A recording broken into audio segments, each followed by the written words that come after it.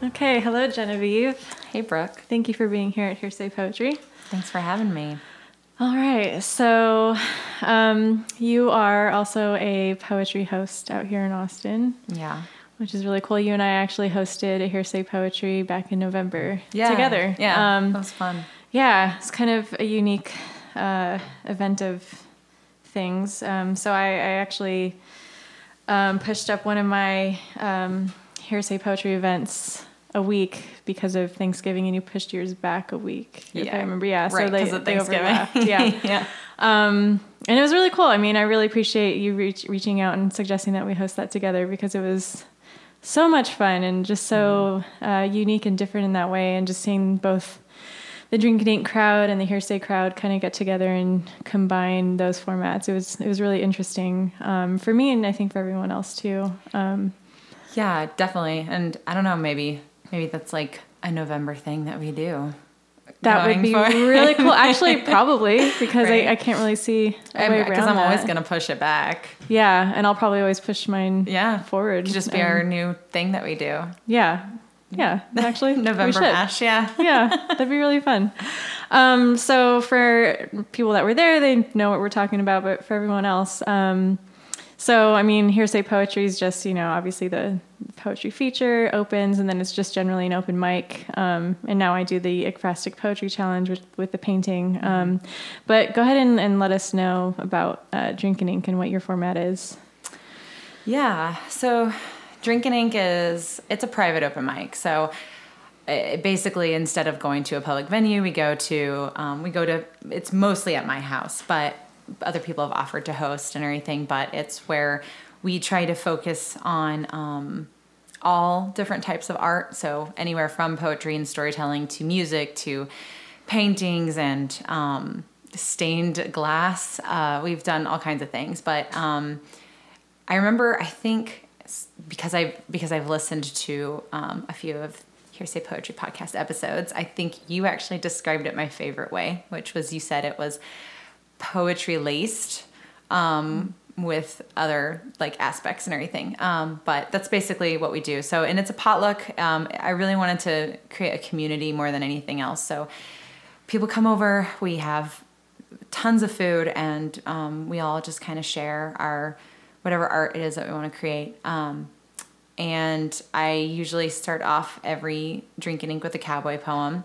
I love cowboy poetry and have come across it and was pretty struck by it. And then we also, because we do it every month, it feels like, if we have a lot of the same people, it's possible that, maybe they're having some kind of block, for a few months where they just can't think of something. So I'll also give a word of the month just to help people kind of use that to craft something. I thought that was just going to be kind of an afterthought, and it is the thing that everyone focuses on, which I wasn't expecting, but it's great. How is it going to be an afterthought for you as an idea initially? I just thought it would be like, hey, this is the word of the month. If you want to do something with it, you can. But I figured, people have so much that they want to share, and they have so many things that they've already written. They have all this past stuff that they've created that I guess I figured they'd want to focus more on those things, and that maybe one person would go, well, I use the word of the month this time. Oh, like if like kind of a fallback idea. Yeah. Like if they didn't have anything else. Yeah, Okay. but no, it is the focus. It's what everyone wants to do. And when I get close to the end of a Drink and Ink, without fail, there's one person that, jumpstarts and asks what the next word of the month is. So I wasn't expecting that. And it's just been a lot of fun to see how many people really rely on it. Yeah, that's so cool. I mean, it's become an interesting thing, even just talking about my own perspective going into it. I mean,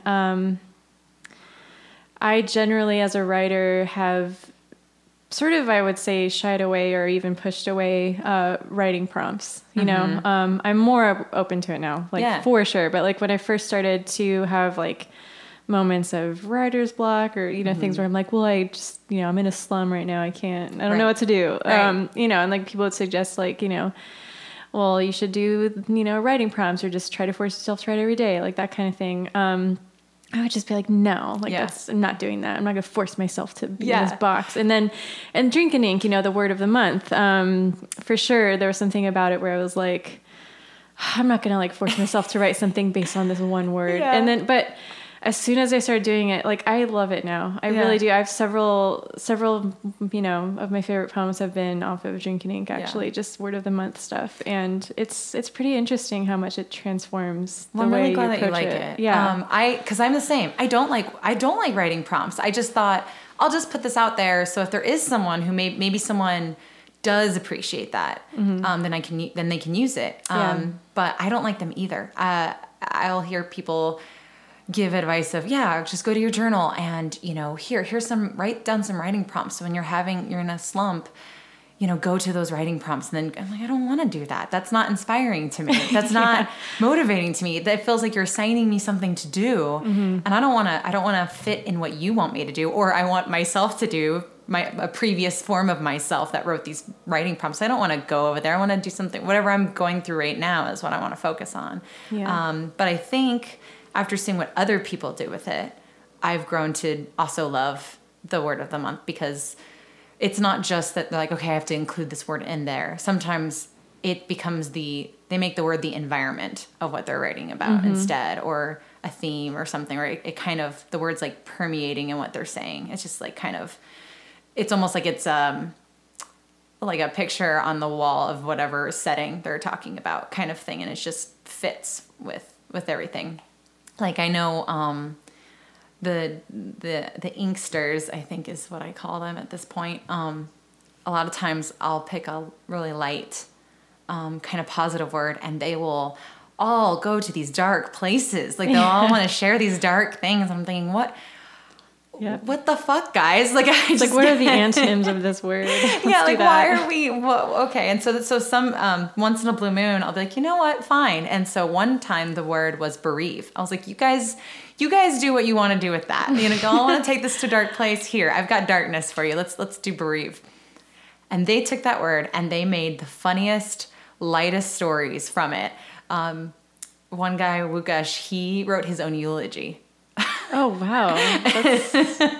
It was really funny. He wrote it in this, and what he decided to do with the eulogy is he decided to take people that were in Drinkin' Ink that he might know a little bit more personally, and wrote in memories with them in his eulogy. So it's fun to see what everyone else comes up with when it comes to the word of the month. I was not anticipating how it just kind of evolved into it's what everyone focuses on. Yeah. Which is really cool. Yeah, and then kind of building off of that, you have a collaborative writing based on the word. But even that is a little weird. Yeah, the collaborative writing is weird. So describe that, because if I try to, I think I might butcher it. But so that's done during the night. It's while we're going through the night. It's just I hand out a notebook completely blank, and whoever decides to start off first, they can write whatever they want on there, and it can be as long or as short as they want it to be, and then they'll pass it on to the next person, and that person can decide to move on to a different topic, or they can decide to go off of what that person said, and again, as long or little as they want. And I've gotten some really weird stuff from that. I feel like some people use the collaborative writing as a way to kind of show that they're going through something, because I'll notice that it'll get real dark in ways that are more personal as opposed to what maybe they're sharing with everyone else. And because I'm reading it at the end, because after everyone's done, I'll read it. And that's how we kind of close Drinkin' Ink, is the way we end Drinkin' Ink is I'll read what everyone decided to contribute in the collaborative writing. And I'll notice it's like, okay, well, this is a different voice than what we're all hearing and seeing whenever they're sharing. So sometimes it gets dark, but sometimes there's some brilliant things that have come from that collaborative writing that are really funny. But yeah, it's interesting, but I keep doing it because people really, really enjoy it. Yeah. I've noticed the past few times I've been, because I think, does Michael usually start the collaborative writing? I don't know. Whoever starts it, I've noticed that, let's just, I don't know, take the word caterpillar and that word's coming up, whatever. But whoever starts it, I've noticed that it's been this like, they'll break it up in syllables and make a sentence out of that, like whatever the word is. So it'll be like, the cat crawled up a pillar, and it's like, what? Well, how does this make sense? It's like, oh, the word is caterpillar, and they just broke it up in this weird sentence. And it's like, okay, this is getting real cheesy. So I will say, weird. The way when he does that, that's an homage to someone who used to come to Drinkin' Ink. She now lives in El Paso. Her name's Francesca, and she would take the word of the month, and she would write these nursery rhymes about it, but she would break up the word and make people's names those parts. So I know once the word of the month was magnanimous, and she was like, Mag and Nan went together, and it was just this little nursery rhyme that she did. And so I know that in the beginning, when she first started doing that, we all kind of were like, okay, here's Francesca, doing her cutesy nursery rhyme. And then it grew to this thing we all loved, and we couldn't wait to hear how she was going to break up the word and who's going to get the name and what she was going to use with it. Because then she would still use the word, like with magnanimous, she would use it in there, but Mag and Nan were the characters. So I think when Michael did that, it was an homage to her. Okay. Of like the cat went up the pillar, like just stuff like, And then I think all the other inksters that were around when Francesco was around totally knew what he was doing. So they all, in that specific collaborative writing, they all just went with it. And it was definitely one of my favorites that they did. Yeah. So it's just interesting. There's definitely like, I don't know, Drinkin' Ink is really like, it's an open mic, but it's also there's this weird interconnectivity that happens, and it shows through different aspects of the whole night based on like who everyone remembers and knows, and like homages that they want to do to other people and stuff. Yeah, everyone brings their own flavor for sure. I mean, it's not just poetry. It's not always just about the word. I mean, people have brought art pieces or performance art or stories, which I really like, or even just like personal, just like just true stories. People just want to get up there and talk about something that happened during the week that might be related to the word. Right. Not even just something that they wrote about the word itself, which I think is so cool. And it's also a potluck, which is fun. Yeah. So it has like this really good community, like hometown feel to it, especially because it is at a home. So, and the way that it kind of came up for me to decide to start doing it was I was hanging out with my dad, and some album, I don't remember the musician. It was a musician we both liked, and they had some album come out, and we were talking about it, and he said, I know it's gonna make me just sound like an old guy who misses the good old days, but I really loved when records were still the main format used, and when a musician came out with a new album, me and my friends, we'd all get together, because back then musicians really focused also on the artwork that they would use for their album, and they'd have all the lyrics included on like on the little inserts that they, all the inserts that they would do. And so they would all get together, him and his friends, and they would play the album, and then they would open up the cover and they would look at all the artwork, and they would read the lyrics and try and take in all the lyrics, and they would just like have this full-on conversation about what they were all listening to and experiencing. And I remember he was telling me this story, and I thought, I want to do that. That would be cool to just kind of sit there and talk about whatever we're listening to or the artwork that we're looking at or anything. But I thought I want to do that with their own work instead of someone we're admiring, which is fine if we want to all admire someone, but I really wanted to do that in a way that was a lot more personal. So him telling me a story of when he was like a teenager kind of moved me to go, I kind of want to do that. And it's kind of why it started in a house. But then I realized that I also liked the idea of letting people who are not okay with being vulnerable about their art have a place that they can be vulnerable and feel okay about it, instead of, in a public open mic, there's a lot of people you don't know, and you're really putting yourself out there, and there's a lot of I'm sure there's a lot of poets who don't think this, but I think there's a lot of bravery to that. You're kind of putting your art out there in front of people you do not know at all.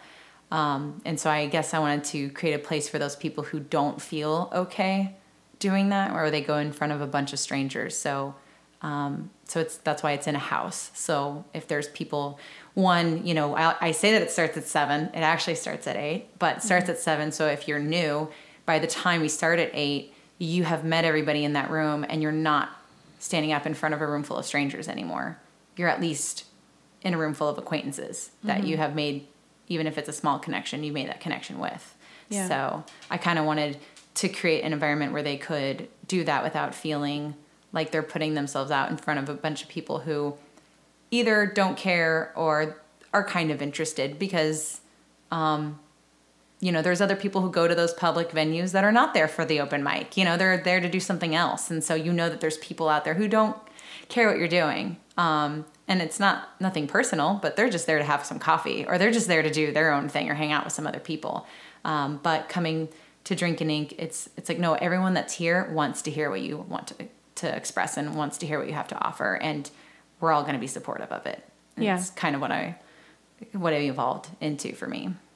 Yeah. And that's such an important thing. Not only for the vulnerability side of it, but what you said about everyone there is invested into what you're doing, and they want to listen. They care, and they're going to be supportive. That's something that I've struggled with a lot of the time in general with just poetry open mics, or just being in a public space performing poetry. And I go back and forth on it. It's hard being in that public space and knowing that poetry is such a sort of niche art form where Joe Schmo off the street who's there just to get coffee and just randomly, is there at your open mic, isn't just all of a sudden going to pique his ears and go, whoa, what's that? Let me sit here and listen and invest right now. Right. Because, let's face it, I mean, poetry is one of those things where it either grabs you or it doesn't. Right. And then if it does grab you, I mean, it takes a lot of your mental capacity to want to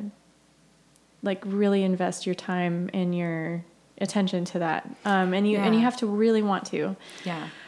So it's not for everybody. And it's not something as easily accessible as, music, where you can really devote a lot of special attention to it in the moment, or you can just kind of go about your own personal time and leave it in the background and it's still enjoyable. It's not necessarily the same thing in that way. It's a different kind of art form, and I can see why it's, not wildly or as widely accepted, in certain capacities as far as a public space goes. Yeah. So it's interesting, and I've always kind of gone back and forth where it's well, why is every public open mic just filled with other poets, and why can't we bring poetry back to the people, man? Yeah. Yeah. But at the same time, it is a lovely thing when it's well, everyone in your audience, even if they are just poets, they want to be there because they are invested and they do want to be supportive. So I don't know. It's a weird thing. Yeah. And I think, and sometimes I wonder if this is it too, where, when the average, just like you said, Joe Schmo comes in and they're there to just get coffee. I also wonder if there's some people who feel like when you're at the open mic and you're reading your stuff, if they feel like you're pushing your stuff on them kind of in a weird way, when it's really, no, you're just up there to share something and you're hoping somebody will grab onto it, or that they will appreciate the fact that you're putting yourself out there. And, I think the other reason why with Drinkin' Ink it's not specifically poetry is because there's so many different types of art, and because it can be a niche, and I want to bring in people who, maybe something else is their thing, and then they'll start coming, and then they start to appreciate what other people are doing more, and then they start to learn what they enjoy. An example, I have so many stories about the different people that come to Drinkin' Ink, because I feel like there aren't just poets that come. My mom actually started coming to Drinkin' Ink 3 or 4 years ago. So I did not invite her to the previous Drinkin' Inks because I just didn't think it'd be her thing. I'm definitely kind of the odd person in my family. I always call myself the black sheep, not because there's any bad blood or that I am a bad kid. I was a bad kid. I'm different than than my brothers and like my mom and my I guess ex-stepdad. They're not married anymore, so I don't know what you call that, but her ex-husband. That's better. So I just didn't think it'd be her thing, and because I was the only one in that house that wrote anything or played music or did anything artistic. So then she was going through a separation, and she called me to see what I was doing one night because she was going through some stuff in one company, and I said, well, tonight is Drinkin' Ink, and I don't think it's your thing, but do you want to come? So she decided to come that night, and she sat there. She didn't have anything to share, which is fine. There's no expectation or obligation to have something to share. And she was very quiet. And I remember the whole time thinking, she's never going to come back. This is not her thing. And that's okay. But, she's here, and that's cool. And she called me the next day, and she said, you were right. This is not my thing. This is not it at all. But she said, I think it's good to challenge yourself and try to do something that might not be your thing.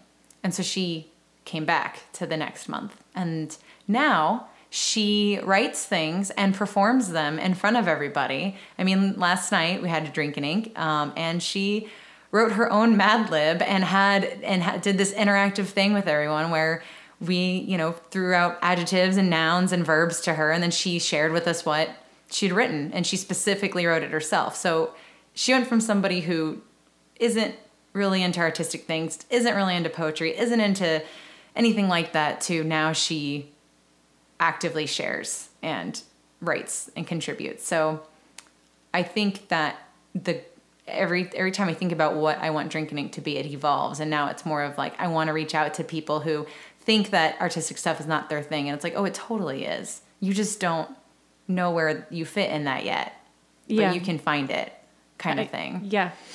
I totally agree with that sentiment too. I mean, whenever I hear somebody say, and just art across the board, but just poetry too. It's like whenever I hear somebody say like, well, poetry is just not their thing.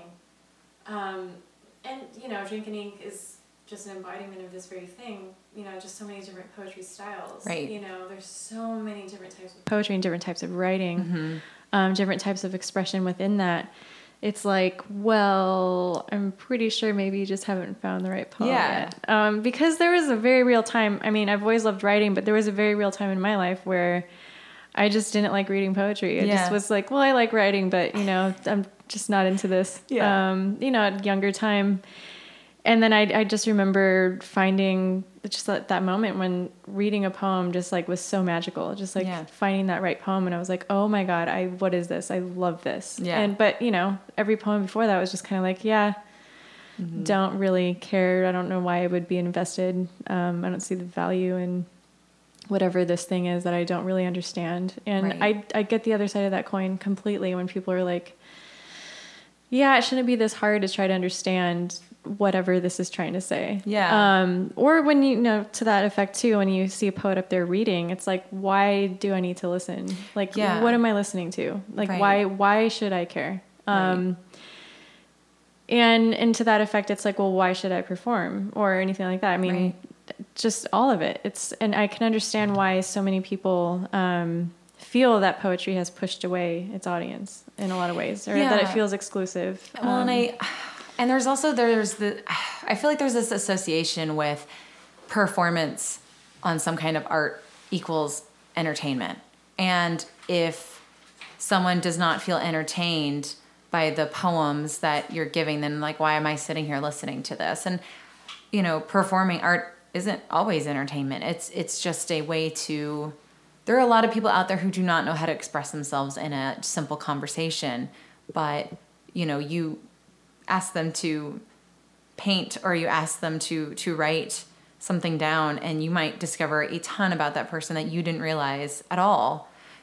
Maybe something where they came from, what they've gone through, they may not speak on those things, and they might be a very, very reserved person, but then all of a sudden they decide that they're going to write something and you learn an immense amount about them.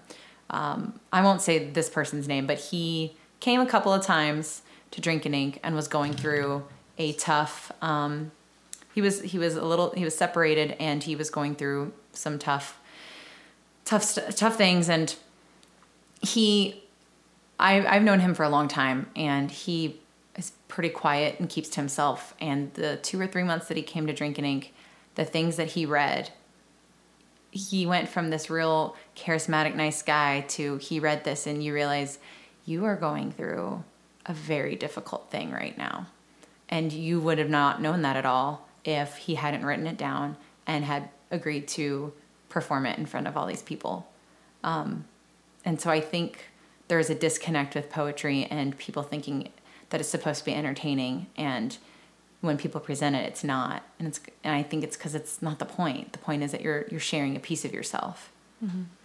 And I just think that a lot of people who feel like they can't connect to poetry, maybe they're looking for that entertainment aspect of it. And it's like, well, it might just not be there. Yeah. Well, the payoff, you Right. know, the personal payoff, the relatable aspect. And when poetry gets maybe a little bit too personal with just the poet, or, you know, when it might be a source of conflict for people, and there isn't necessarily a payoff, or when poetry can be a little too abstract or things like that, and you again, the payoff isn't there. Right.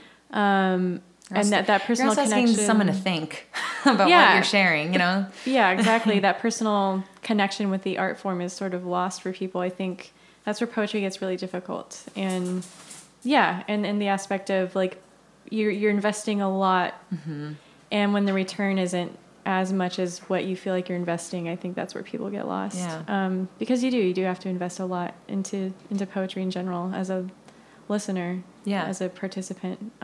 So I don't know. It's a complicated thing. It really is.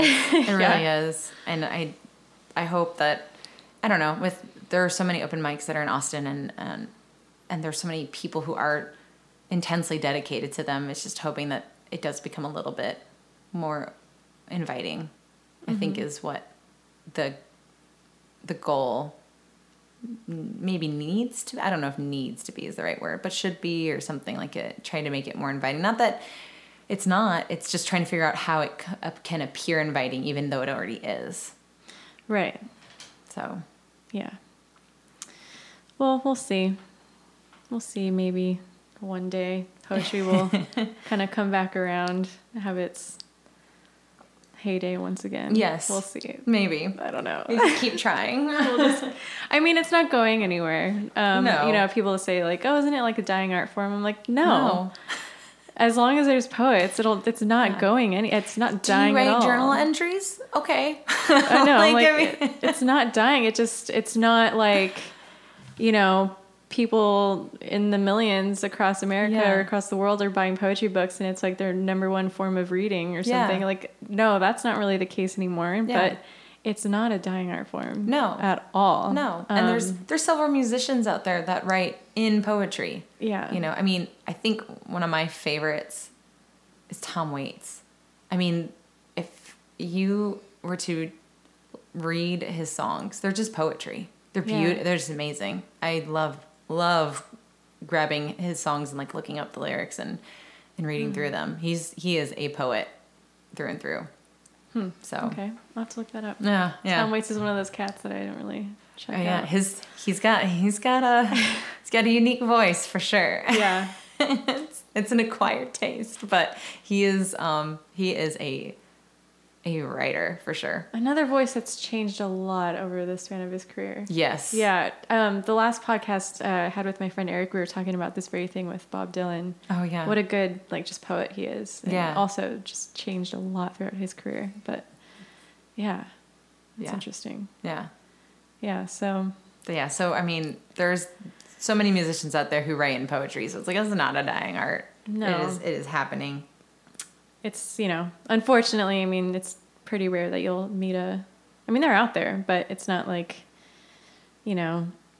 becoming a poet is an easy, aspect of like a career goal, you know? So like, Yeah. I'm just going to be a professional poet when I grow up. Yeah. It's like, okay, well, you can want that, but Right. good luck for that Yeah. happening. Figuring out how to market. I mean, because you got to market it somehow to make Yeah. it more appealing. I mean, yeah. So that's kind of sad, but Yeah. I mean, it's I don't know. it's a tough business. It is tough, yeah. Like any art, I mean, they're all tough, but I think that's probably a little more tough than others. I think so. Yeah. But anyway, you can still write beautiful poetry and Oh yeah. and just keep on, and nothing will ever happen. Doesn't mean anything. Yeah. So whatever. Yeah. As long as you're doing it for you, I think is probably the most important part. Yeah, for sure. So yeah, the cowboy poetry thing that you say you open up Drinking Ink with a cowboy poem. Yes. So when I first started going, and you had said, okay, I start every session off with this cowboy poetry, and you just put on this cowboy hat, and I was like, what is she talking about? I literally thought it was something you just made up, like you're just, I wish, like you're just doing these poems in the voice of like the character of a cowboy. And I was like, I started making it up. this is a real creative thing she's doing. Like, cool. And then like later on, you kind of elaborated on it more, and it occurred to me, I'm like, oh, this is a whole genre. This is a genre, yeah. I had no idea. Yeah. So you totally blew my mind open to this whole cowboy poetry thing, and that it's an actual like thing that people do, and it's not just something you made up. So yeah, please tell me about like how did you get into that? Like everything. So it there's two separate stories of how I kind of attached to it. When I was 12, 13, some span around there. My dad and I went to Corpus Christi, or we went to Rockport, which is just about half an hour north of Corpus Christi. We were there at the beach for vacation, and my dad happened to see that there was a coffee shop doing a poetry contest, and so he wanted to go. And this was I think it was called the Lotus Cup, this coffee shop, and it was a very, very hippie, very almost spiritual kind of coffee shop. There was fabric hanging from the ceilings, like this beautiful, like pillowy or just like transparent fabric, and every beverage had I remember there was like the Shiva's mocha. Like there was, I'm trying to paint a picture here of just how kind of hippie it was. Like, yeah, everything was named after some kind of spiritual like deity and all these things. So we go in there and we know that there's going to be this poetry contest, and whoever wins, I think it was like $100 was the prize. Wow. And so we just went to witness. We just wanted to see what's going on. And because before I said in the house I grew up in, I was the only artistic one, but my dad, because I went to go visit him, he showed me a lot about poetry and music and everything. So we're sitting there and we're waiting, and in walks these two cowboys, and we knew they were cowboys because they were the part. They had their boots and they had their Wranglers or Lees. I think they're whatever that brand is that cowboys are known to wear. Wearing them where they're fitting just right. I always like to say that cowboys' pants were the skinny jeans before skinny jeans became a thing. They were just really, really hugging them real well. And they had their plaid shirts, and they were wearing their cowboy hat. Both of them, each one had a real thick, bushy mustache, and hair was slicked back underneath their hats. Well, how they found this poetry contest and why they felt like this was the place to go, I don't know, because they stuck out so intensely. I mean, everybody that was in there, they were just, everybody else has got like piercings everywhere and dyed hair, and they just stuck out so much. So they walk in, they're very quiet, and they both sit next to each other on this couch. And the poetry contest began, and everybody pretty much was doing slam poetry, and was very intense slam poetry, and they're just doing their thing. And finally it was one of the cowboys' turn, and he stood up and he walked out in front of everyone, and he made eye contact with everybody as he started to recite his poem, and he completely from memory. And I remember the first one was about his dead dog and how much he missed his dead dog, and everything rhymed. So the entire poem, it rhymed, which I, as a 12-year-old, was exploring the world of not rhyming in poetry, because that blew my mind. That early at 12? I didn't start exploring that till like my late 20s. Oh yeah, it blew my mind. I was like, poetry doesn't have to rhyme. And so I started looking into, my dad had a friend who, or has a friend who's a poet, and so he and I would sit together, and he showed me like T.S. Eliot and E. Cummings, and like, so I got really into that poetry. But then here I am watching this cowboy poet do his thing, and he's rhyming, and it sounds amazing. It doesn't sound simple, which I remember realizing that lots of rhyming poetry that I had found as a 12-year-old sounded really simple. And so he's going and he's got a whole story that he's telling you, making eye contact and smiling the entire time. And it's about his dead dog, and he's smiling.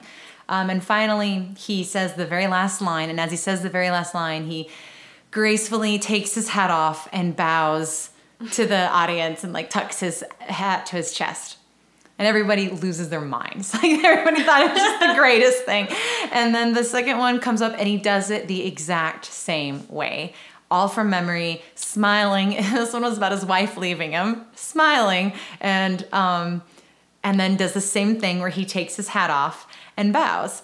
And they won the contest. They completely won. And I thought, what the hell just happened? Like, what did we find? It was amazing. So then fast forward about 9 years, 9 or 10 years, I was 21, and my dad had a girlfriend who lived near Luckenbach, Texas. And Luckenbach is just a small town that has a dancing hall and a couple of houses. And that's about it.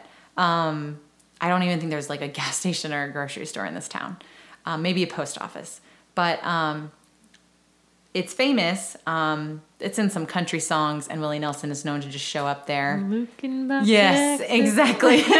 so we go, and she is like, we're gonna go. There's someone's playing some, like a friend of mine's playing some music at Luckenbach. Like, let's go to the dance hall. So we get there, and there's a bunch of picnic tables outside, and we decide to sit at a table next to this guy who looks like a cowboy. And he's sitting there, and my dad goes, "So what do you do?" And the guy, without missing a beat, goes, "I'm a poet." And my dad and I just look at each other like we found another one. like they're out there. What? Oh my God. They're out there. Like, we thought, at this point we hadn't seen another one in 10 years. So we're like, this is a fluke. And so then, no, here's this guy. And not only was he just sitting there, he had this very overweight dog named Honey next to him. That was just you could tell, his pride and joy. And so we asked him if he had any poems he wanted to share.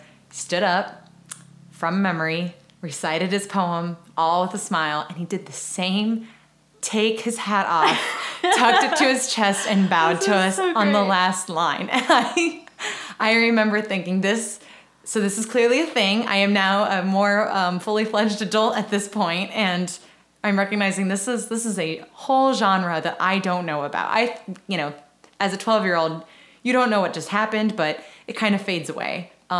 But whenever he reinforced what I had seen at 12, and I did the same things. And there's no way that they know each other. There's just no way. Right. I mean, those Corpus Christi and Luckenbach are not close to each other. So, I mean, I think we're talking about like 6-hour drive, at least. So, as a 21-year-old, I was like, okay, I'm gonna see what I can find. So I look up, I just type in Google cowboy poetry.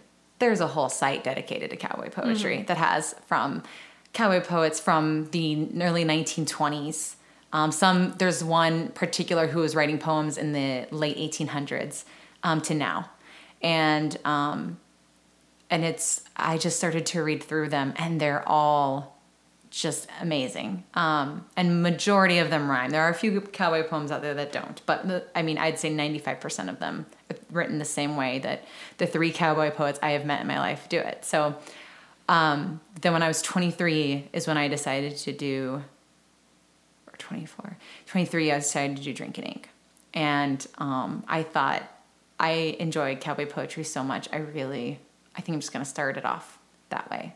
And because I also thought, as the person hosting, yes, I could share things that I write, but I'd kind of rather, I'm the host. I want to show that I'm welcoming other people to share their stuff. So I want to highlight that by reading other people's work. So I decided it was going to be cowboy poetry, and that's how we were going to start every Drinking Ink, because I just loved it so much.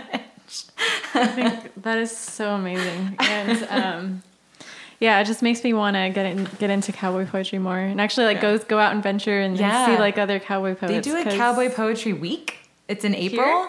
It depends, because there's I think it's like 20 states. Like a law was passed that this week of April is the official cowboy poetry week. Wow. And there's at least 20 states who recognize that. And I don't remember if Texas is one of them. I'm sure they are, but yeah, I can imagine they would have to be. Yeah. And there's I know that they do like an event, but I don't think it's in Texas. I think it's a different state that they do like the cowboy poetry week event. So, yeah, it's a thing. That's just not known that much about, I think. Yeah. I mean, yeah, seriously, I'd never heard before you mentioned it, but so do you have a cowboy poem that you can share? I do. So one of my favorite cowboy poets is S. Omar Barker. And there's some amazing cowboy poet names. Badger Clark, I think, is my favorite cowboy poet Badger name. Clark. Yes. Sounds like a cowboy. But S. Omar Barker is a fantastic cowboy poet. And the poem I'm going to read he wrote it in 1954. And another part that I try to do when I read these poems is I try to do a Southern accent. So I will probably dip in and out of it as I read this. But yeah, this is my favorite cowboy poem. I've read it twice at Drinking Ink because I love it so much. I made sure to wait at least like 2 or 3 years before I read it again. But so this is called Canned Termaters. Them old-time Western cowboys mostly ate what they could get and drank what turned up handy, and I've heard them all admit they sometimes got so tired of beans, of beef, and even taters, they'd put near swap their saddles for a bait of canned tomatoes. About the only stuff in cans them days was pork and beans, tomatoes, eagle milk and corn, and maybe some sardines. And none of these was plentiful out where the cow trails ran, for grub come mighty costly when they bought it in the can. But sometimes in the wagon bed of big ranch operators, you'd find maybe a case or two of stuff called canned tomatoes. Them old-time cowhands never heard of vitamins and such. They never craved no fancy foods, at least not very much. But coming in from cow work where the dust was thick and hot, them juicy, cool tomatoes, well, they sure did hit the spot. You even liked them better than you did dried apple pie, and when your outfit furnished them, you sure was living high. Why, even when you ate in town, you shocked them restaurant waiters by turning fancy victuals down and eating canned tomatoes. A batchin' in the boar's nest, as the line camps then was called, you often tired of cooking and your appetite got stalled. But if up there upon the shelf some canned tomatoes stood, you'd cut a can for supper, and it sure did savor good. Some days inside your slicker you would pack a can or two, tied on behind your saddle if the water holes was few. You'd cut a can and drink it as you jogged along the road, and swear that canned tomatoes was the best fruit ever growed. In town, the morning after you helped the owl to hoot, your tongue would taste like leather from the top of some old boot, until you found a grocer that would trust you for a can, and when you cut and drunk it, you was sure a different man. That's how them oldsters tell it of the days when life was rough, when riding men was rawhide men and nothing else but tough, when men with hides and stomachs like an old bull alligators was still like kids for candy when it come to canned tomatoes. Oh my God. I love that. I love that too. And there's, I mean, you know, and it sounds, when it rhymes like that, it sounds so simple, but like One of my favorite lines in here is when riding men was rawhide men. Like it just had this flow that I love. And so just there are lines that are to me are just pure gold. No, that's actually really good. It's just good writing. Yeah. When riding men were rawhide men. I like that. Yeah. Last night, the one I decided to tell, my favorite line was like the last two, because the last stanza was, we must tell our stories. Oh, how did it go? We must tell our stories so our memories live on, past when the tellers themselves are long dead and gone. I just loved like past when the tellers themselves, like it just has this rhythm that feels good to say when you're saying it. It just has rhythm, this cadence that I really, really appreciate. And so there's a lot of aspects of cowboy poetry that have that there's just the musical aspect. Yes. To it. Yeah. Which makes sense why when they perform, they do it from memory and they do it with that rhythm and they do it with that kind of, that musicality, like you were saying. So, but that is one of my all-time favorite poems. It feels silly and campy, but there's clearly some truth to it too. I guess canned tomatoes are just like the best thing. But well, the nice thing about it too is it's good storytelling. I mean, the whole time you just have such a visual journey going through your head. Yeah, and it's very vivid, and you're taking this like ride along with this guy the whole time. Yeah, and then at the very end, like they're actually talking about payoff. There actually is like a huge payoff. As cheesy or whatever you want to say it sounds or feels. But those individual lines. I mean, there's a lot of just good writing, and the metrical flow of that. I mean, that's rhyming or not, that's not always easy. To write. No, it's actually pretty difficult. Or can be. Yeah. So.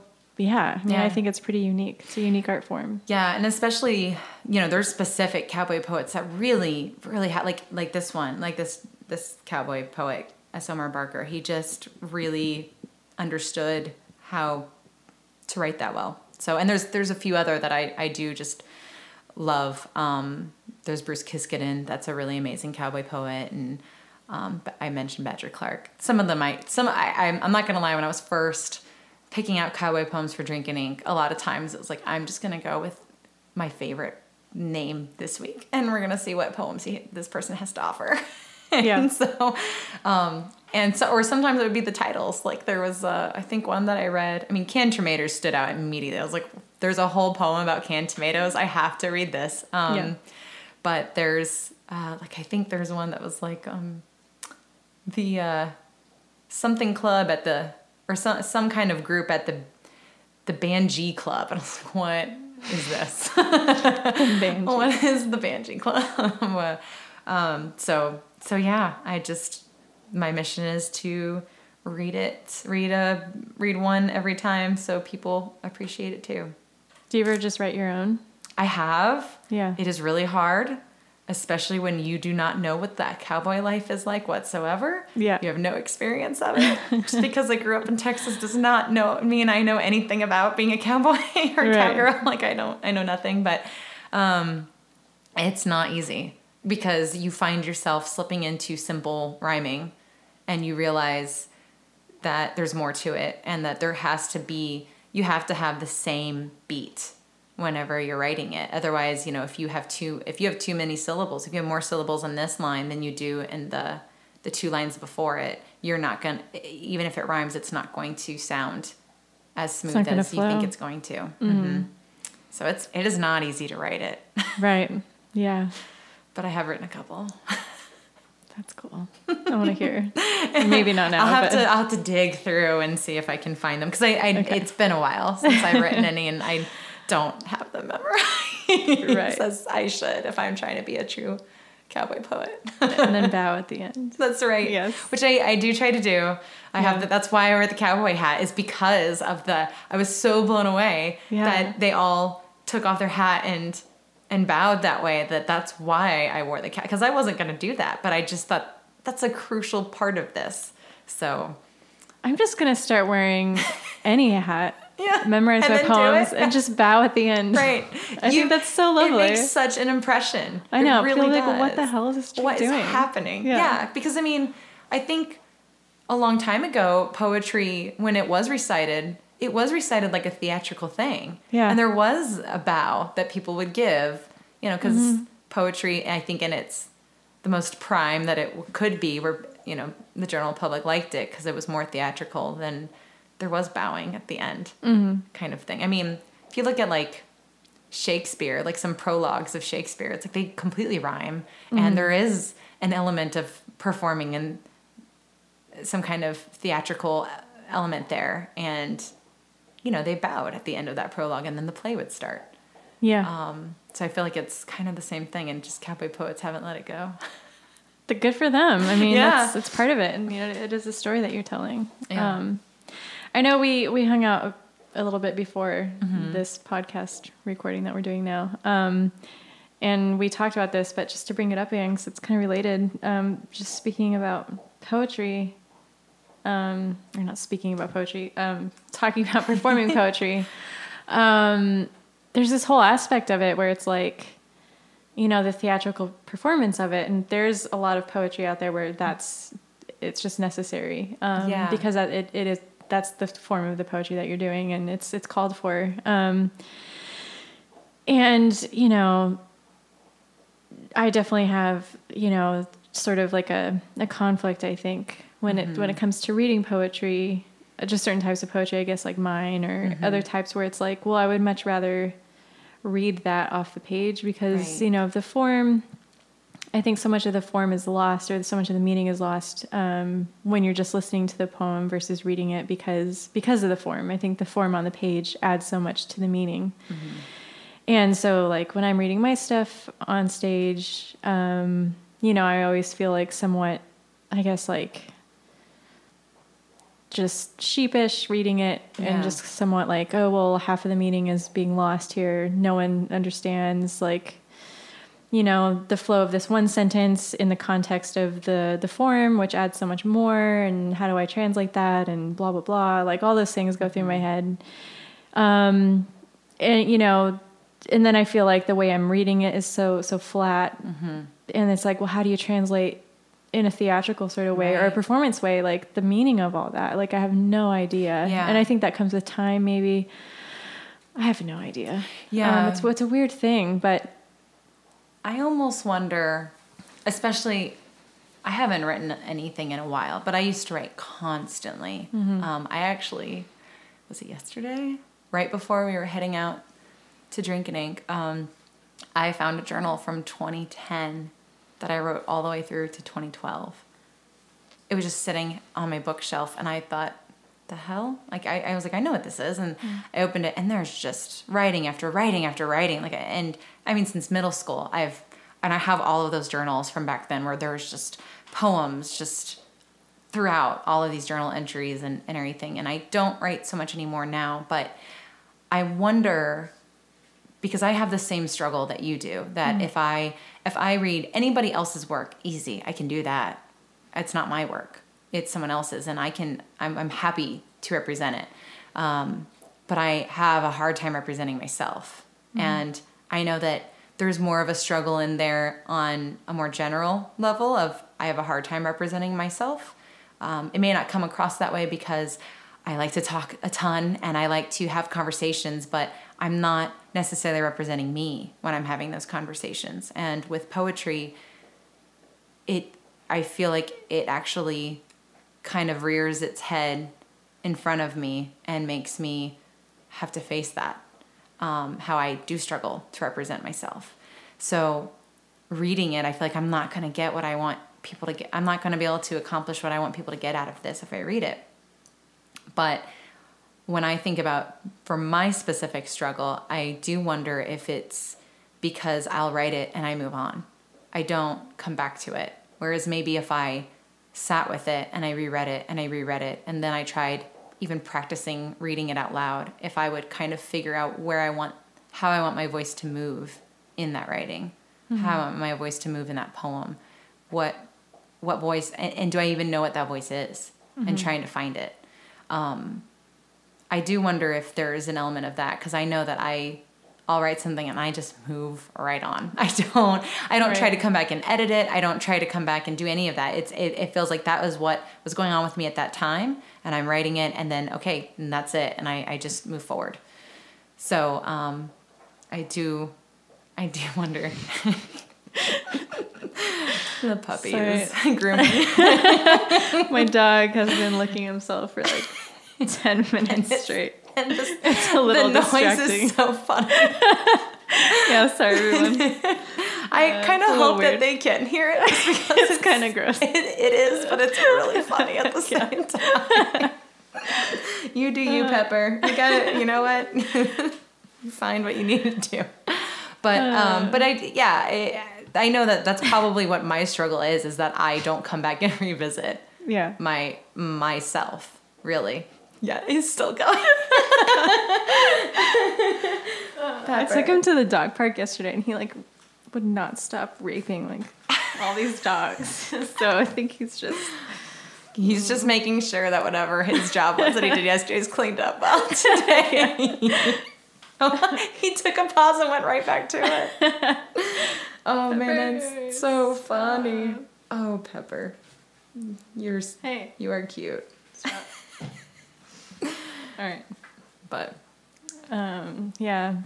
But it's something I've been thinking about, especially when you mentioned going forward, trying to just memorize your poems. Yeah. And I thought it was really important that you said, like, at the last Drink and Ink, how you sort of, like, choked and just, like, forgot the whole first half of your poem. But you just stayed up there. And I thought that was the vulnerability of that. I think that's so important. And in its own way, I mean, that's so poetic to just stay up there. thank you. I did not look at it that way, and it's very encouraging, actually. Well, I think it is, and it's not necessarily poetic, but it's part of the poetic experience of performance, and I think that's so important for anyone that's performing. And I thought, like what you said earlier about how you just allowed yourself to just experience that, and that you wanted to. That you weren't going to like have a backup.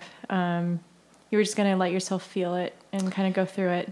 Yeah, I think, well, because, if you do know yourself in certain aspects where I know for me, I am very guilty of going, oh man, I would love to do that.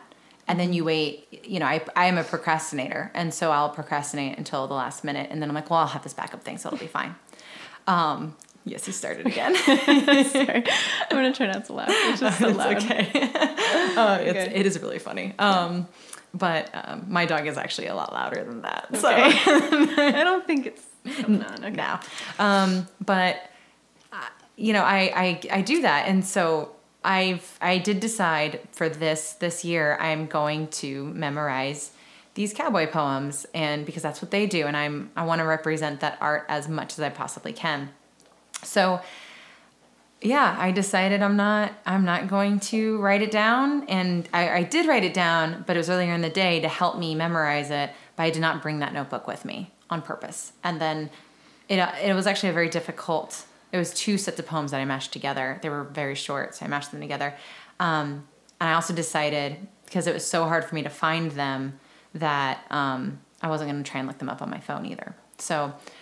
and I also thought, I procrastinate so much. I waited till the last minute to memorize this. So maybe I just need to experience myself choking on this and not failing, but tanking in a way.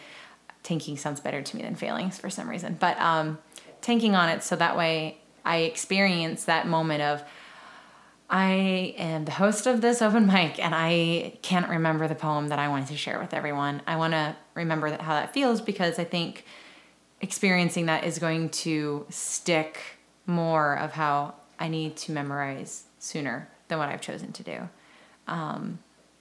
Because experience, even if you know better, experience is really sometimes the only teacher. So even if you do know better, it's not going to stay with you until you go through it.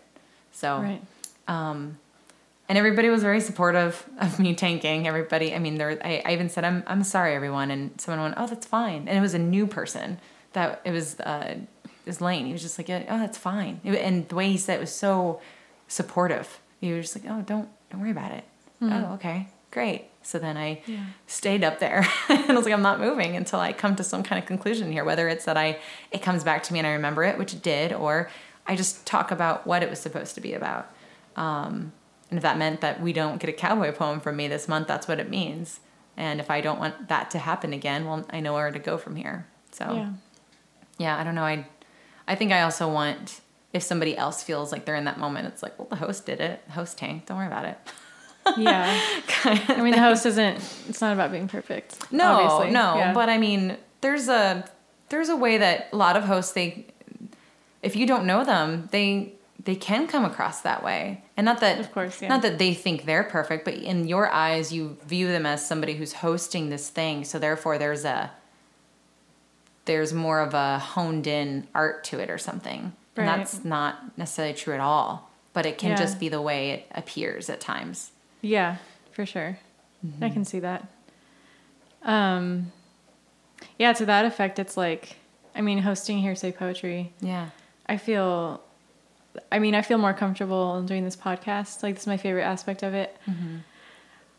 Just being totally candid here. Yeah. I mean, I'm totally grateful for Hearsay Poetry, everyone. I hate it though. Like, there's a part of me that I feel so out of my skin and so out of my comfort zone hosting that thing. When I did it with you, I was like, oh, this is why I do it at a house. This is, you hate oh man, this is, God. Cause I totally get that. Yeah. I totally get that. I mean, I love it. Yeah. Don't get me wrong, but like, it's not in my comfort zone. Yeah. And, actually Magic Jack, he said something to me at the last one, December, before we took a break, or before I took a break for January.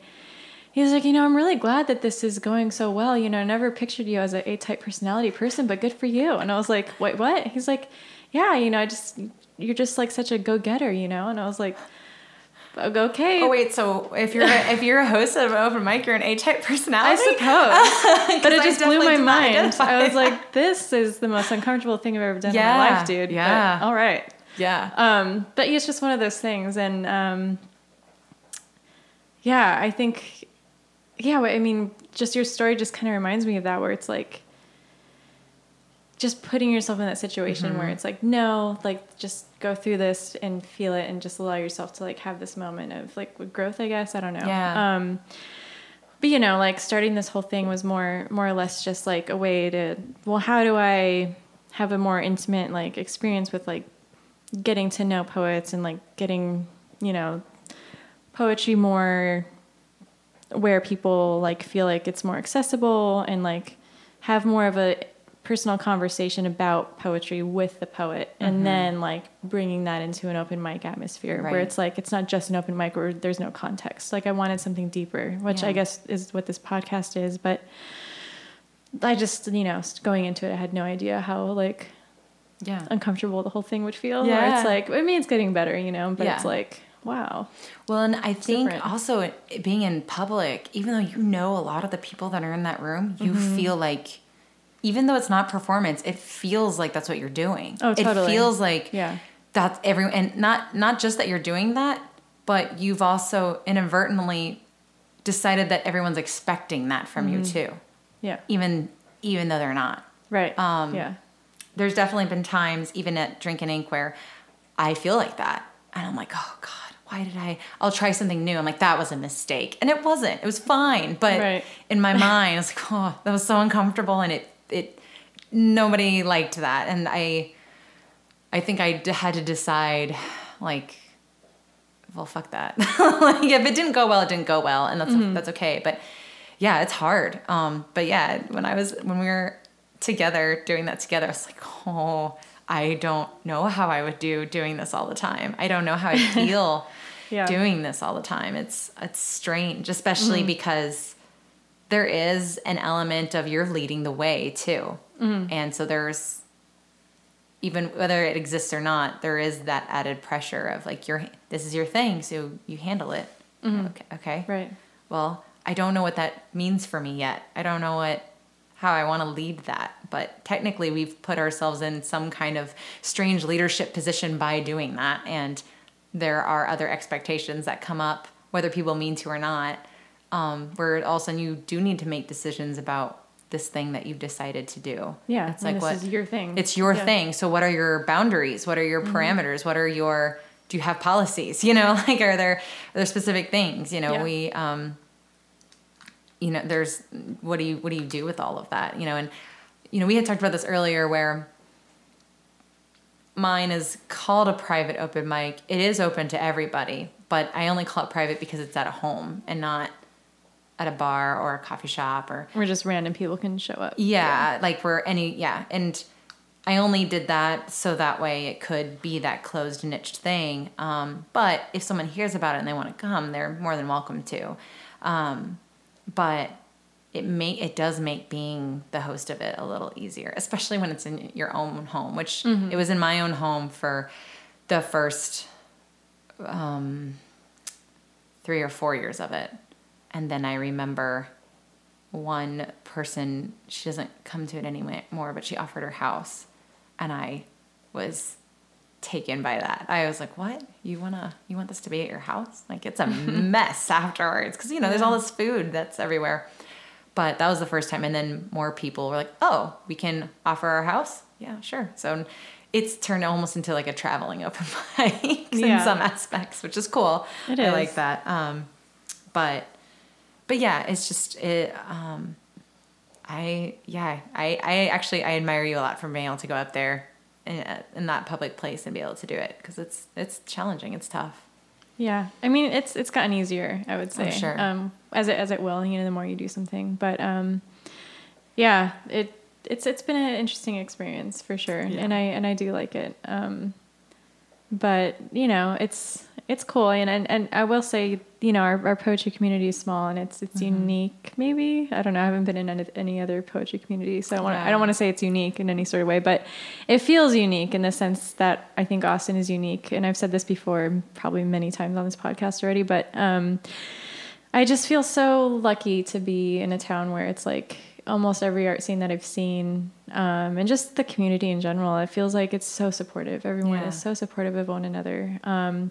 So in that regard, it's like, I'm pretty sure even if you do feel nervous as a new artist or anyone that hasn't showed something before or is ongoing showing something, and you feel nervous, there's really no space where you won't have a support group. Even if you don't know anybody. I mean, that's how I met most poets. I mean, out here, it was just like, I literally knew no one, just kind of put my foot out there, and it was just like immediate like response with like open arms, complete like support, just with no context, you know? So the support's amazing. I'll say like Spirit Tom and Magic Jack, I was, to this day, I'm still blown away by how much they support Drinking Ink. I'm blown away by it. I don't know how many people they have brought or have invited to Drinking Ink that still come back, and it's because that those two they talk about it. And every open mic, they're at every, they're so at supportive. All of them, and they go to all of them, and they advertise all of them, and and so, but it's still mind blowing, you know.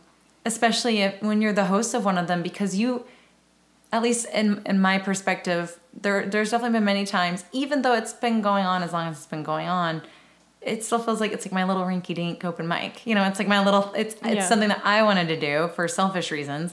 But these people remind me that it's for them too, that they've taken it on, and, you know, it is for them as well. And there's definitely been months where I've had some stressful, just kind of life things happening, and I've had no time for Drinking Ink, and I was like, okay, well, I gotta find a cowboy poem. I gotta figure out what next month's word is, and I just gotta do it.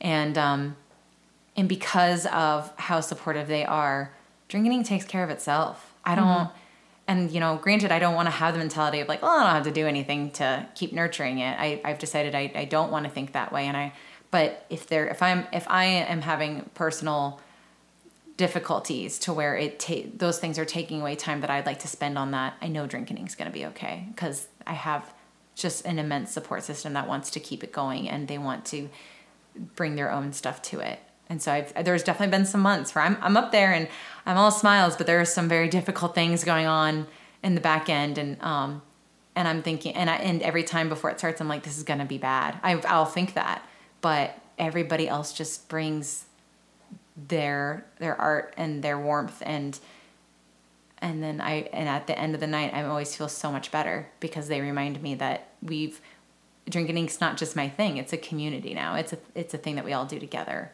Yeah. And it's not just one person works on it. Everybody works on it. Mm-hmm. And that's what all those open mics are. You know, they're all that way, where maybe the host is feeling like they gotta make sure that they keep that going. And it's like, well, no, if you've cultivated an environment that's welcoming and open and supportive, you're going to get those kind of people, and they're going to make sure it keeps going. They're not going to let it stop if they can help it. It takes care of itself. Yeah, for sure. They're not going to let it stop. Mm-hmm. So I've heard about many open mics stopping or shutting down, and I'll hear how devastated the people that go to them are. And so it's almost like, okay, well, I've missed one Drink and Ink. I was horribly sick, and I asked someone to host, and everybody still showed up. Like, they knew I wasn't going to be there, but they were all still there. Yeah, it's more about the event. Yeah. And that was a good thing for me to learn. That was like 5 years ago. Mm-hmm. And that was great. It was like, okay, cool. They're really here for that. That's awesome. Yeah, that's great. That's what you want. Yeah. That's really what you want. So. Yeah, that's what it's about. Yeah. Yeah, the community. Yeah. For sure. So you started Drink and Ink, God, what has it been, like 7 years? It's been 7 years. Okay. In August of 2011. Okay. Was the first one. And you said you grew up in Texas, so yeah. Was it here? You didn't grow up here. Was it somewhere else? I always call myself like a Central Texan. I was born in San Antonio, and my parents divorced when I was 2, and my mom moved to Round Rock, and then we moved to Elgin, and then moved back to Round Rock. And then when I became an adult, I moved to Austin. So I've always been in the area of Austin, but wasn't an actual Austinite. When my dad would come pick me up on his weekends, we would spend that Friday hanging out in Austin when I was a kid. So I got to experience what Austin was like since I was little. So I knew I wanted to live in Austin since I was a little kid. I knew that. Yeah. Even though I'd never been anywhere else, it was very clear to me that it was different. And it's changed drastically since I was little. And I'm sure there are people, if there's anyone that's listening that's older than me is going, well, it's changed since you were a kid, because I'm 31. So it's, I know even then it was different. But even though Austin has changed more, and it, I know that some people feel like it's losing its heart, but I don't know. There's these little pockets that to me show it's like, no, it's still there. It's just, it's getting covered up a little bit, but it's not gone. So yeah, I've always known that I wanted to live here. But yes, Drink and Ink started in Austin too. So yeah. But yeah, 7 years. That's a long time. It is. I really thought it was going to fizzle. And like 3 months afterwards, like people were not going to show up. I'd be just me and my roommates, like with our little platters of food. And then, but no. Nothing wrong with that. Yeah. I was like, that'd have been fine. We'll just hang out and do what we do every single night that we lived together. But, no, people just kept coming back. So yeah, this August will be 8 years. And now I'm like, in my head, I'm like, oh my God, am I going to do a 10-year thing? What am I?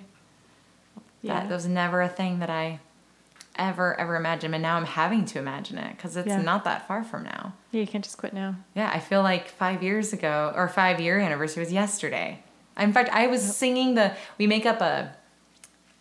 started on the 3rd anniversary, started making up a song to sing with the whole group for like the Drink and Ink birthday.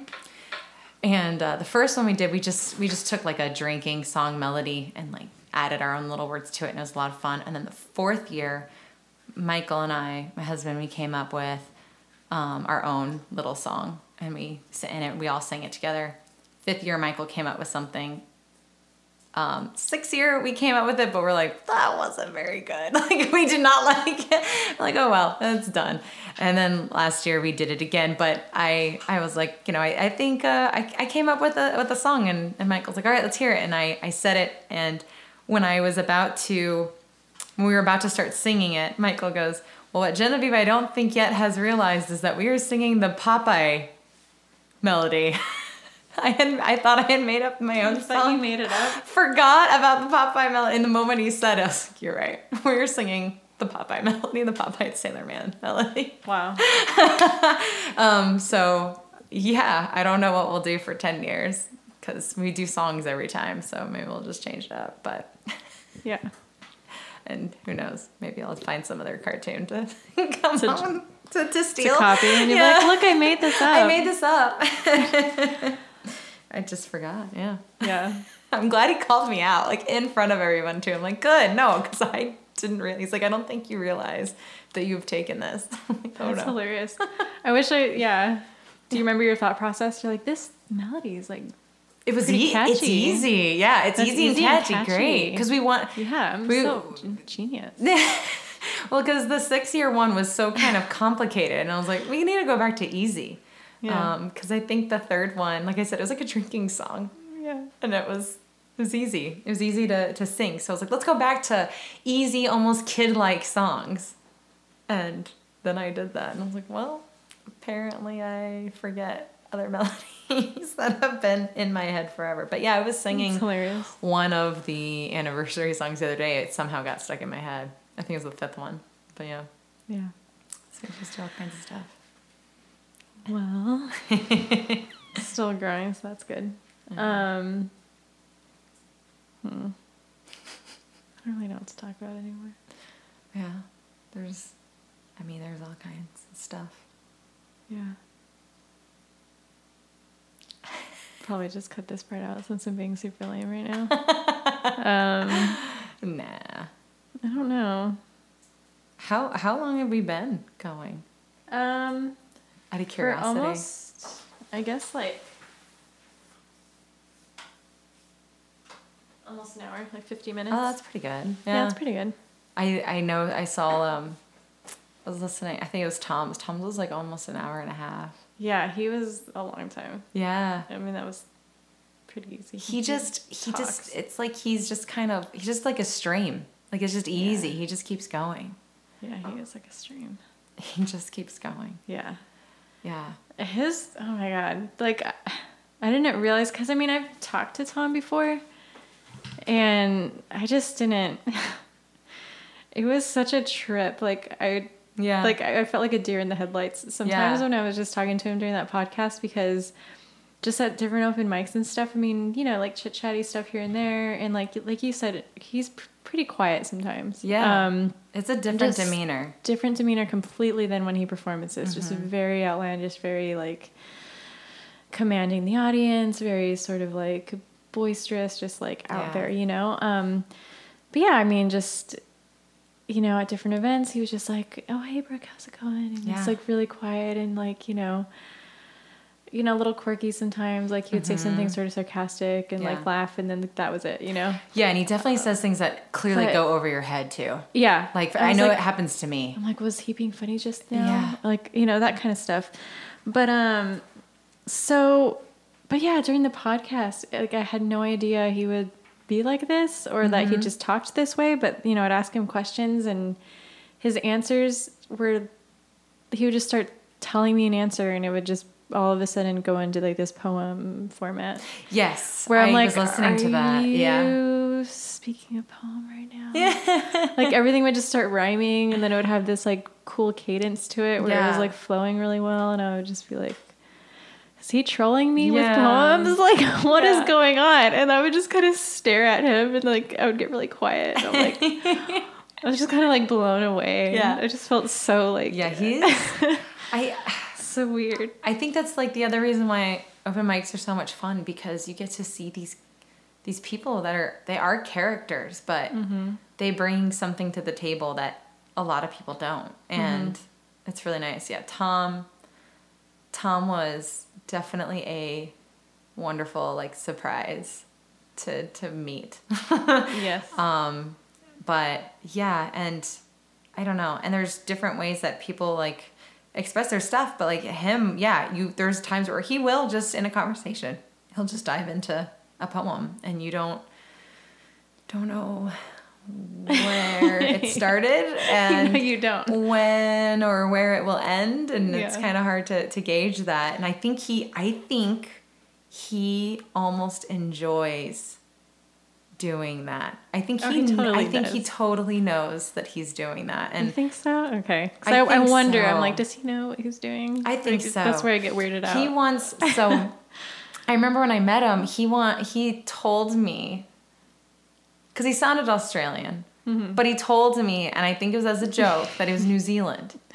And there's a slight difference between those two accents. Yeah. I'm sure it's more obvious if you're an Aussie or if you're a New Zealander. I'm sure it's a lot more obvious to them, but it's very slight in my ears. And so I remember I talked about him to Michael, and I think I said that he's New Zealand, but I was like, but I think he's Australian. I was like, I don't know, I think so. So then when Michael met Tom, he was like, oh, so you're from New Zealand? And Tom looked at him like, who told you that? and I'm behind, I can hear all of it, and I'm thinking, oh man, I just set up Michael for I don't know what. I have no idea what I just set him up for. And Tom was like, well, I'll let you decide, whatever. Wherever I'm from. He decided he wasn't going to inform Michael of truly which one it was. He's going to keep him in the mystery of, is he from New Zealand or is he from Australia? At this point, obviously, we do know. But this is when we first met him. Yeah. And we were just like, okay. So he just, like, that's how he kind of started, like, getting to know us. Is like, I'm not going to tell you. I'm just going to let you slowly figure it out with context clues and things I might say. It's like, okay. It's a little weird. But it was really funny to both of us. We're like, okay, well, that's Tom. All right. But there's just so many characters that we've met and that just bring things that you're not anticipating at all. And it's really, I just feel like they kind of enrich my life in ways that I don't think would have been otherwise. So yeah, it's really nice. Yeah. And I think the other thing that's really nice about watching and being around people in these open mics is watching them grow, especially if they keep coming back. There's lots of growth. And like I talk about Wukash a lot at Drinkin' Ink, and I'm sure he's tired of hearing the story that I have as to why he gets first place and he's the first one that gets to read before everybody else gets to. And are you talking about Lucas? Yes. Okay. So his name it's Lucas, but apparently the way you say it, because he's Polish, is Łukasz.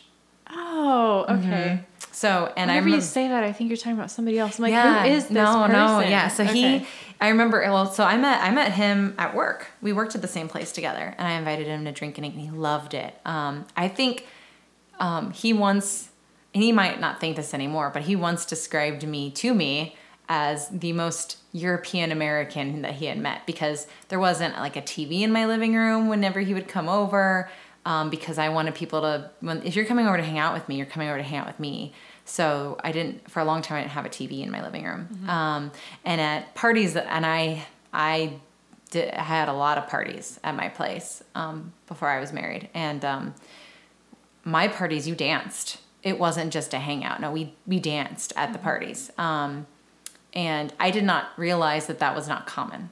Because I ran the parties. So we're dancing at our parties, and it's okay if you're not ready to dance, but you're going to get drunk enough and we're going to dance. And so all of my parties we were dancing at. And apparently he was like, yeah, that's how European parties are done. And American parties, we'll just sit there and drink and talk. And I'm like, well, that's okay too.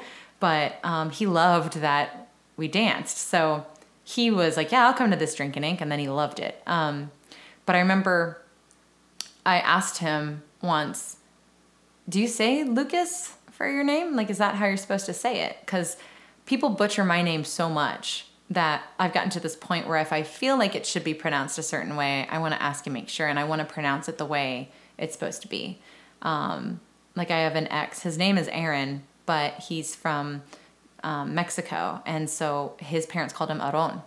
And so I asked him, like, do you want me to call you? Would you prefer that? And he's like, well, that's how I grew up. So that's how that was his name to me. It was Aron and not Aaron. Mm-hmm. So I remember asking Lucas, I was like, do you say Lucas in Polish? Like, is it pronounced that way? And he was like, no, the L's like a W. He's like, you. And then there's actually, when you spell the name, his name, it's Lukaszz. So with that SZ, you do that zh at the end. So it's Łukasz, like this like sh kind of thing. Yeah. And I was like, well, I'm going to call it that. And he, I think he is okay with it, but it's definitely like when I say it and other people are like, what? And he's always like, okay, like, let me go into explaining, like, this is how you're supposed to say my name. Because apparently if he brings anybody that knows him to Drink and Ink, they all discover that they've been saying his name not the way that he grew up with. And so they're like, oh, well, I'm going to call you Łukasz from now on. And so there's a friend of his, Breton, that's been coming to Drink and Inks, and he discovered that because he called him Lucas, and now he calls him Łukasz and stuff. And I just, I don't know if he's okay. He said he was okay with it back then, but I just try to say people's names the way they either grew up with or the way they're like, it's supposed to be this way. Yeah. Kind of thing. I've been called so many different things when how do people mess up Genevieve? I mean, I know it looks probably long on paper. I get Geneva, Gwendolyn. Gwendolyn. I've gotten Gwendolyn. Really just glancing at Guinevere, Guinevere. Guinevere. I used to work at nursing homes, and my name tag was right there, and someone would call me Genevieve, like leave out the last V in there, or they would add an N at the end, and it would be Genevine. And I'm like, the name is right there. Like, you can see it. There's no N at the end. There's an N in there, but it's not at the end. And or they would leave off that V. And I mean, I guess I kind of see how you would get to Genevieve because of the E's at the end there.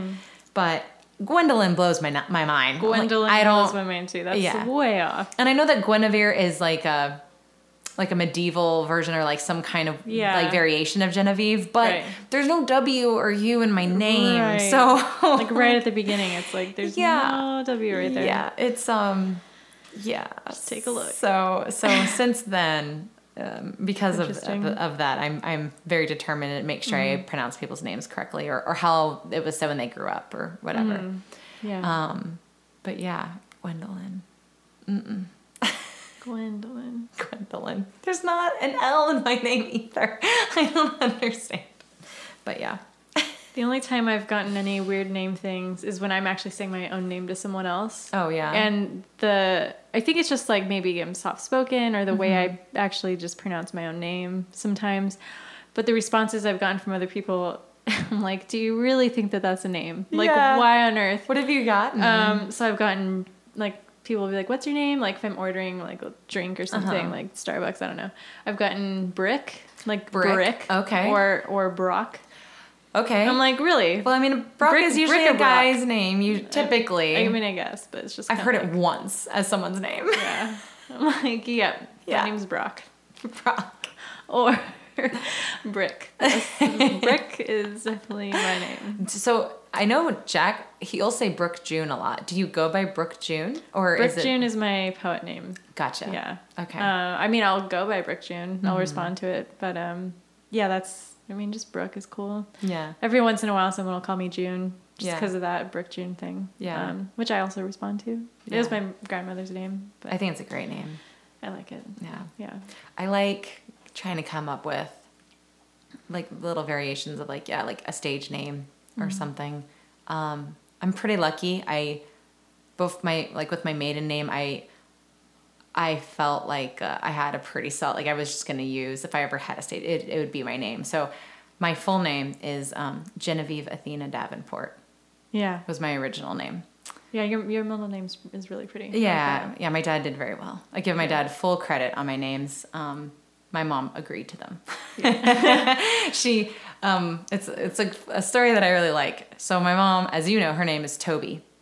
And she hates her name. She grew up with, people going, oh, my dog's name is Toby. Oh, So she really didn't like her name. Okay. Her middle name is Lee. So are there people above us? no. Do you see that? There is a cricket in the light. Great. Or I'm going to say it's a cricket and not a roach. That's nasty. It's a cricket. It's a cricket that's in the light. That's what we're going to say for right now. But yeah, so she grew up and she hated the name Toby. So she told my dad when she was pregnant with me, they also thought it was going to be a boy for a long time. And they had a name for the boy, but no girl name. And then, but she did say, like, as long as it's not a dog name, I don't care. So my dad, they were driving down the street, and there is in San Antonio, there is a street named Genevieve. And when my dad was 14, he saw a movie with an actress. Her name was Genevieve. I can't remember her last name right now, but he just thought she was beautiful and decided he was going to name his daughter Genevieve. And then he remembered that when he saw the street name, and he turned to my mom and he was like, "What about Genevieve?" My mom was like, "That doesn't sound like a dog's name. Great. I like it." I don't know. People are naming their dogs like Oh, Matt. God. Yeah. This is Christopher. Yeah. That is not a dog name. Yeah. But she, went with it. But I will say, when I was a kid, a teacher decided to read the story of Madeline. And that girl's fucking dog is named Genevieve. Oh, see? And I remember I turned to her, I was like, "What did you do?" Like, you made this, I remember joking with her, "You made this happen. Like, this is your fault." And she was like, "I never ever thought anybody would name their dog Genevieve." Dogs can be named Not anything. only that, but it's in these children's books, and they made a movie about Madeline and the dog's name. Like, there's the dog, Genevieve, running through in the movie. And I'm like, "Thanks, Mom." That's what you get. That's what you get. And now Toby's getting like a resurgence in like kid names right now, like Tobias particularly. Everything flips. Yeah. Just like this world's flipping around. Yeah. Oh my God. What about your middle name, Athena? Is it just... My dad really loves Greek mythology. Okay. Yeah. So he did that. That's cool. Yeah, he really loves it. So if I ever have a kid, I feel like I have, for some reason, big shoes to fill in the name department. I don't know how I'm going to do it. It's got to be like Persephone or something. I don't know. That's an interesting one. Yes. For the record, that is not in the pool of names. Okay. It's more of my joke of like, I got to come up with something that's, but I think I'm finally abandoning that. It's like, I'm just going to pick name alike. So, Yeah. Last January's Drink and Ink word was austere. And this guy decided to write down types of people that he found austere and share it with us. Okay. He said people named Elliot. People named Elliot. Yes. Which I thought, Elliot is not that common of a name these days. And I just thought, who hurt you named Elliot? I know. It's not a terrible name. I don't understand. Like, either you don't like the name or you met somebody named Elliot who really... The two Elliots coming to mind are Elliot from E.T. And Elliot Smith. And neither one of them seem austere to me. No. Except maybe the way Elliot Smith died. I don't know. Yeah, well, maybe. And there's one more Elliot I know from the show Scrubs. It's a female named Elliot. And those are the three Elliots that come to mind for me. Elliot Smith and yes, Elliot from E.T. But it's like, I don't understand. They all seem pretty pleasant. Yeah. I forgot to like grab him after drinking and goes over and be like, what Elliot hurt you? What happened? It's pretty random. Like Elliot. It's just, anyway, it was fun. He came up with a bunch of real wild stuff, but that one we all went, what? Yeah. People named Elliot. Alrighty. Yeah. What is February's name? Or name, sorry. The word for February is ludicrous. Ludicrous. Yeah. All It right. seems like that'll be fun. Yeah. That'll be a fun one to work with. Yeah. There's been some really fun ones. Yeah. And that one I think will be a really fun one. I just get a good feeling about it. Another thing I really like that is part of the word challenge with Drinking Ink is you guys dive pretty deep into the etymology and history. Yeah. And you don't always go for like the direct definition. Sometimes it's like the B-side definition, which is pretty cool. Yeah, I try to go for whatever definition I read that kind of speaks to me right then, I'll write it down. But if somebody likes the other definition better, then definitely use that to, for whatever it is that you want to create.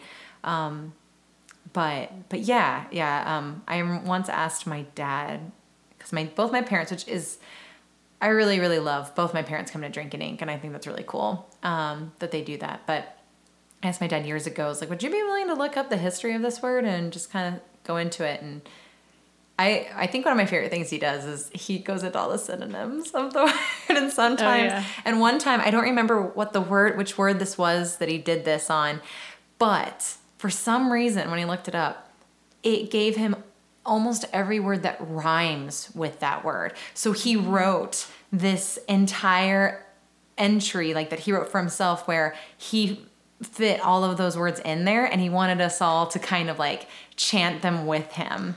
And so they all like masticate, and like I just remember it rhymed like that. And so it was great. It was so much fun when he did that. Like so much fun. Yeah.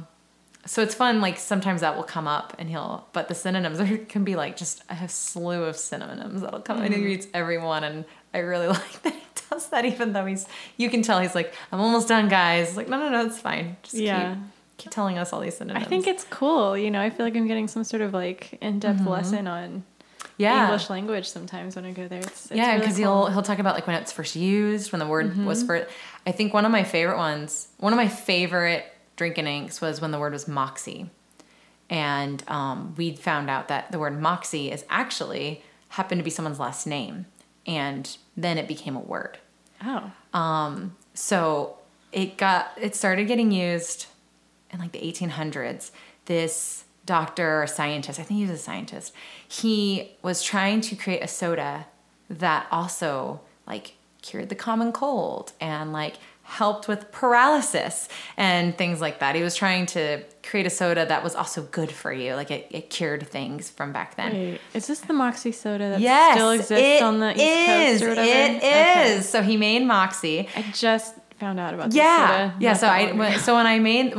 First of all, Moxie is one of my favorite words out there. I just love it. I don't know why. There's just something about the structure of that word that I love. And I didn't know anything about like where it came from. And then I looked it up because my dad wasn't going to be there that month. And I was like, okay, so this guy makes this soda, and he had a friend that was like a lieutenant, and his last name was Moxie. And so he decided to name it after this friend.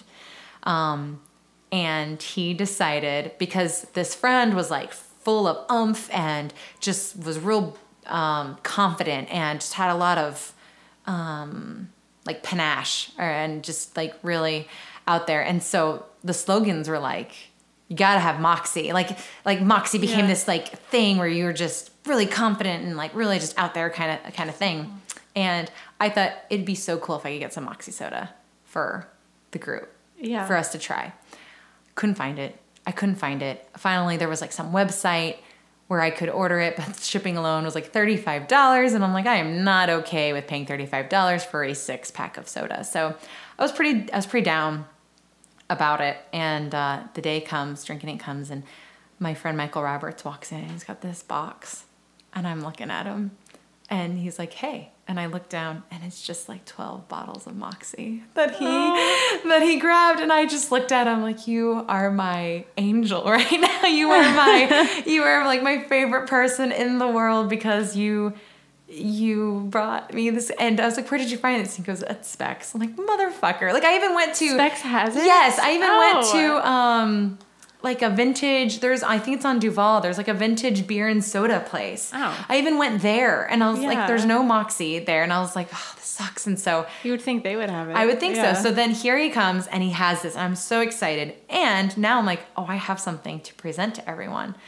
So what I did is I poured a little bit of Moxie in each, and like in all these little cups, and I passed all the cups around. I'm like, don't drink them yet, because I found this guy up in the Northeast coast who used to have a gas station, but he turned it into a little museum for the Moxie soda. Mm-hmm. And so I played the video, and he goes, all right, on your first sip of Moxie, you're going to want to spit it out, but don't. On your second sip of Moxie, You're gonna want to spit it out, but don't. On your third sip, it's gonna be the most delicious thing you've ever had, and it's all you're gonna want to drink. And he was so animated, this guy that has this little museum, that I thought, okay, we're watching this video, and we're going to do the sips right when he says, like, on your first sip, and we're all gonna take a sip. Oh yeah, no, it was disgusting. Really? Like, even by the third sip, nobody was okay with it. Nobody was happy with this Moxie drink. Maybe it was old Moxie, I don't know, but it was not good. What did it taste like? Medicine. Ew. It was not like good. bubbly medicine? Yes. And it was a little flat too at the time. But that was definitely one of my favorites because of that, and there was definitely like different things that were presented that night too. But I just kind of loved that we decided to get this thing, like where this word actually originated from was from the making of this soda. So here we are trying it. It's interactive. Very interactive. It was really cool. That is awesome. I had no idea that the word actually. Yeah. I thought the soda was just named after the word. Yeah. No, he named it after his idea. friend, like some sergeant, Lieutenant Moxie or something. Yeah. I think late 1800s. Yeah. Yeah. It was pretty cool. So that was a fun one to learn and go through. That's really cool. Yeah. I like it a lot. And yeah, I like that my dad, he'll be like, all right, it was first like originated from Latin and first used in the 14. I think last night the word austere originated in like the 1400s. It started to get used. Yeah. So it's pretty, I like that he does that. It gives us kind of the background behind the word. So if anybody listening wants to maybe come to Drinkin' Ink, is that possible, or should they just, No, it is possible. So Drinkin' Ink does have a Facebook page. Okay. I admittedly have not been active on it in 2 years, but I made a change in that yesterday. So the Facebook page is now more active. There is the picture that is associated with it. It's an orange little sketch of a scroll, and it says Drinkin' Ink on it. A really dear friend of mine drew this on a little orange sticky note, and I decided that was Drinkin' Ink's logo. And then he passed away, and so when he did, I made one of the words of the month in his honor. The word was paragon, because he was a true example of how a human should be, and so the word paragon was for him. And then I've also framed that sticky note. It's in our house, and I keep forgetting. Every Drinkin' Ink, I mean to take it with me or take it out, and I want it to sit right there, just kind of like a way to, I don't know, honor him. He lived in Michigan, but he was such a fan of what I was doing with Drinkin' Ink that he was constantly like, how did it go? And he wanted to hear how it went, and he drew a little thing for it. So that's what it'll look like on the Facebook page. It'll be a little orange drawing, and that's how you know you're at the right spot. But But yeah, you can do that, or, if somebody wants to get like the private invite to the event, because I do send out a private Facebook invite, then they can do that, or they can email drinkinink@gmail.com and let me know that they're interested, and I'll add them to the little email mailing list and give them the info where it's going to be at next and when. And is it the ampersand? It is spelled out. Drinkin' Ink. Drink and Ink. Okay. Mm-hmm. Yeah. Gotcha. Well, cool. And other than Drinkin' Ink, do you plan on performing anywhere other than Hearsay Poetry, February 5th at Adabar, 8 to 10 p.m.?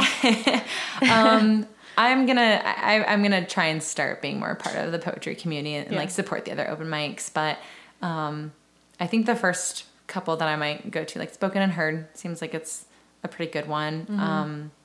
And then I keep hearing about one called, I think it's Wake the Dead. In San Marcos. Yes. Yeah. And it's far, but I think I want to give that a shot at least once, just see what it's about. But and then who knows? I'm getting back into music, so maybe sometime soon I'll be having announcements of that. Yay, cool. Yeah, you play cello. Yeah, which is awesome. So, okay, cool. Well, thank you so much for being here. This was so much fun. With me. Yeah, it is fun. Yeah. I like it. So, All right. Well, we will see you at the live event in Yeah. February, and hopefully anyone else that's listening. Yeah, please go.